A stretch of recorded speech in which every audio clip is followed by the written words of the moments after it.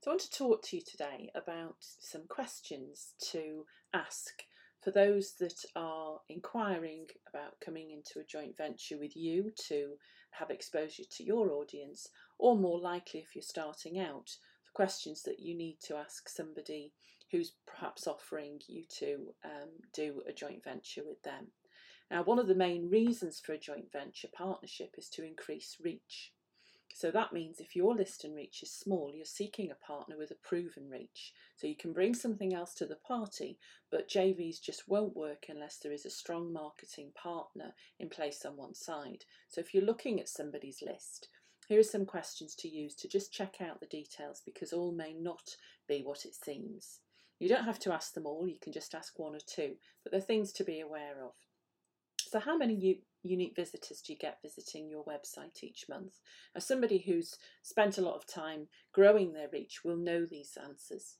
So you could ask them to prove it, or you could ask them to provide you with some evidence. You might not want to do that, but you could do. Google Analytics would give you those answers.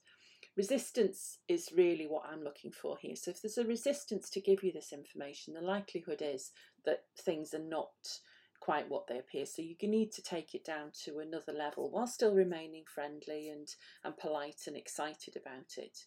So you need to ask yourself why they're being resistant. So a joint venture will take up your time, and whilst you might not be earning money in the early parts of your business, time's still precious. So it's a good habit to get into.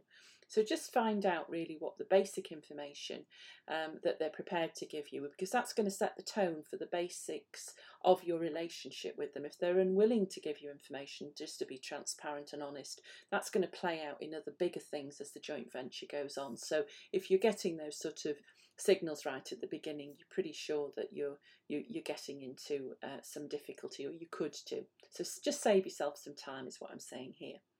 So you need to also ask, how often do you write to your list? Get a sample of their last couple of communications. What they say and how they say it will inform you to what you need to give them if the relationship moves forward. So you could also ask, what's your list click-through rate? So the number of people who click on a link in an email communication. That will be quite small. It's never a huge percentage. It might be as low as 2 or 3 or 4%, even lower than that sometimes. But again, you're listening here to, are they prepared to give it? Do they know it? Are they actually on top of their own list while they're offering it to you? And if the number isn't known, click-throughs really are where you're going to get your bookings from. You're going to get interest if they're not going to click through, or they don't really know about click-through rates. The likelihood is that all isn't quite what it seems in terms of their list. And I'm not talking about, oh, well, I don't know that personally, but I can get the information for you. It's just, oh, we don't bother with that type of answers that you need to be wary of.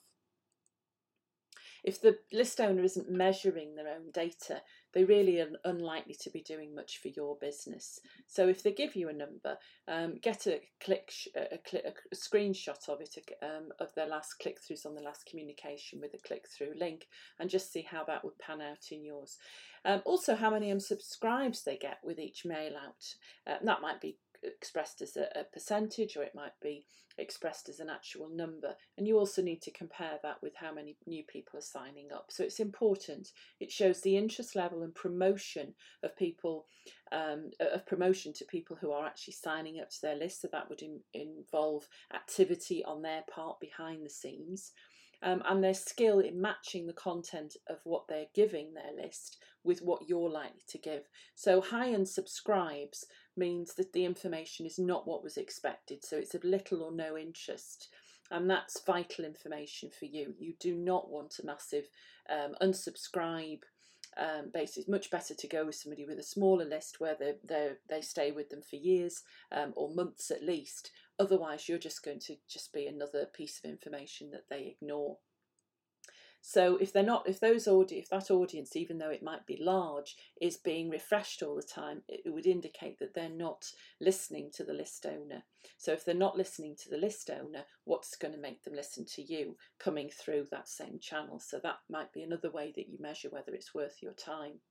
So what system do you use to send out the emails? So this matters because some are better than others in giving you information, and you need data here.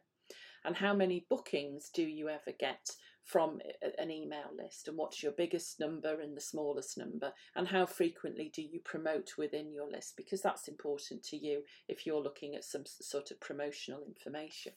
And what information do you intend to send me about the list mail out, i.e. what data and what time scale? What do they need from you to do this? And I'm not talking about list name sharing and emails, which are going to run into all sorts of problems. I'm really not tackling that at all. I'm talking about the data, the transactional data that's going to show you how many it was sent to, possibly geolocation that it was sent to, how many of them actually opened the email, and how many of them clicked on your link. That sort of information is really the basics. And if they're not able to record it, or they're not willing or able to give it to you, you really do need to consider whether this is a waste of time or not.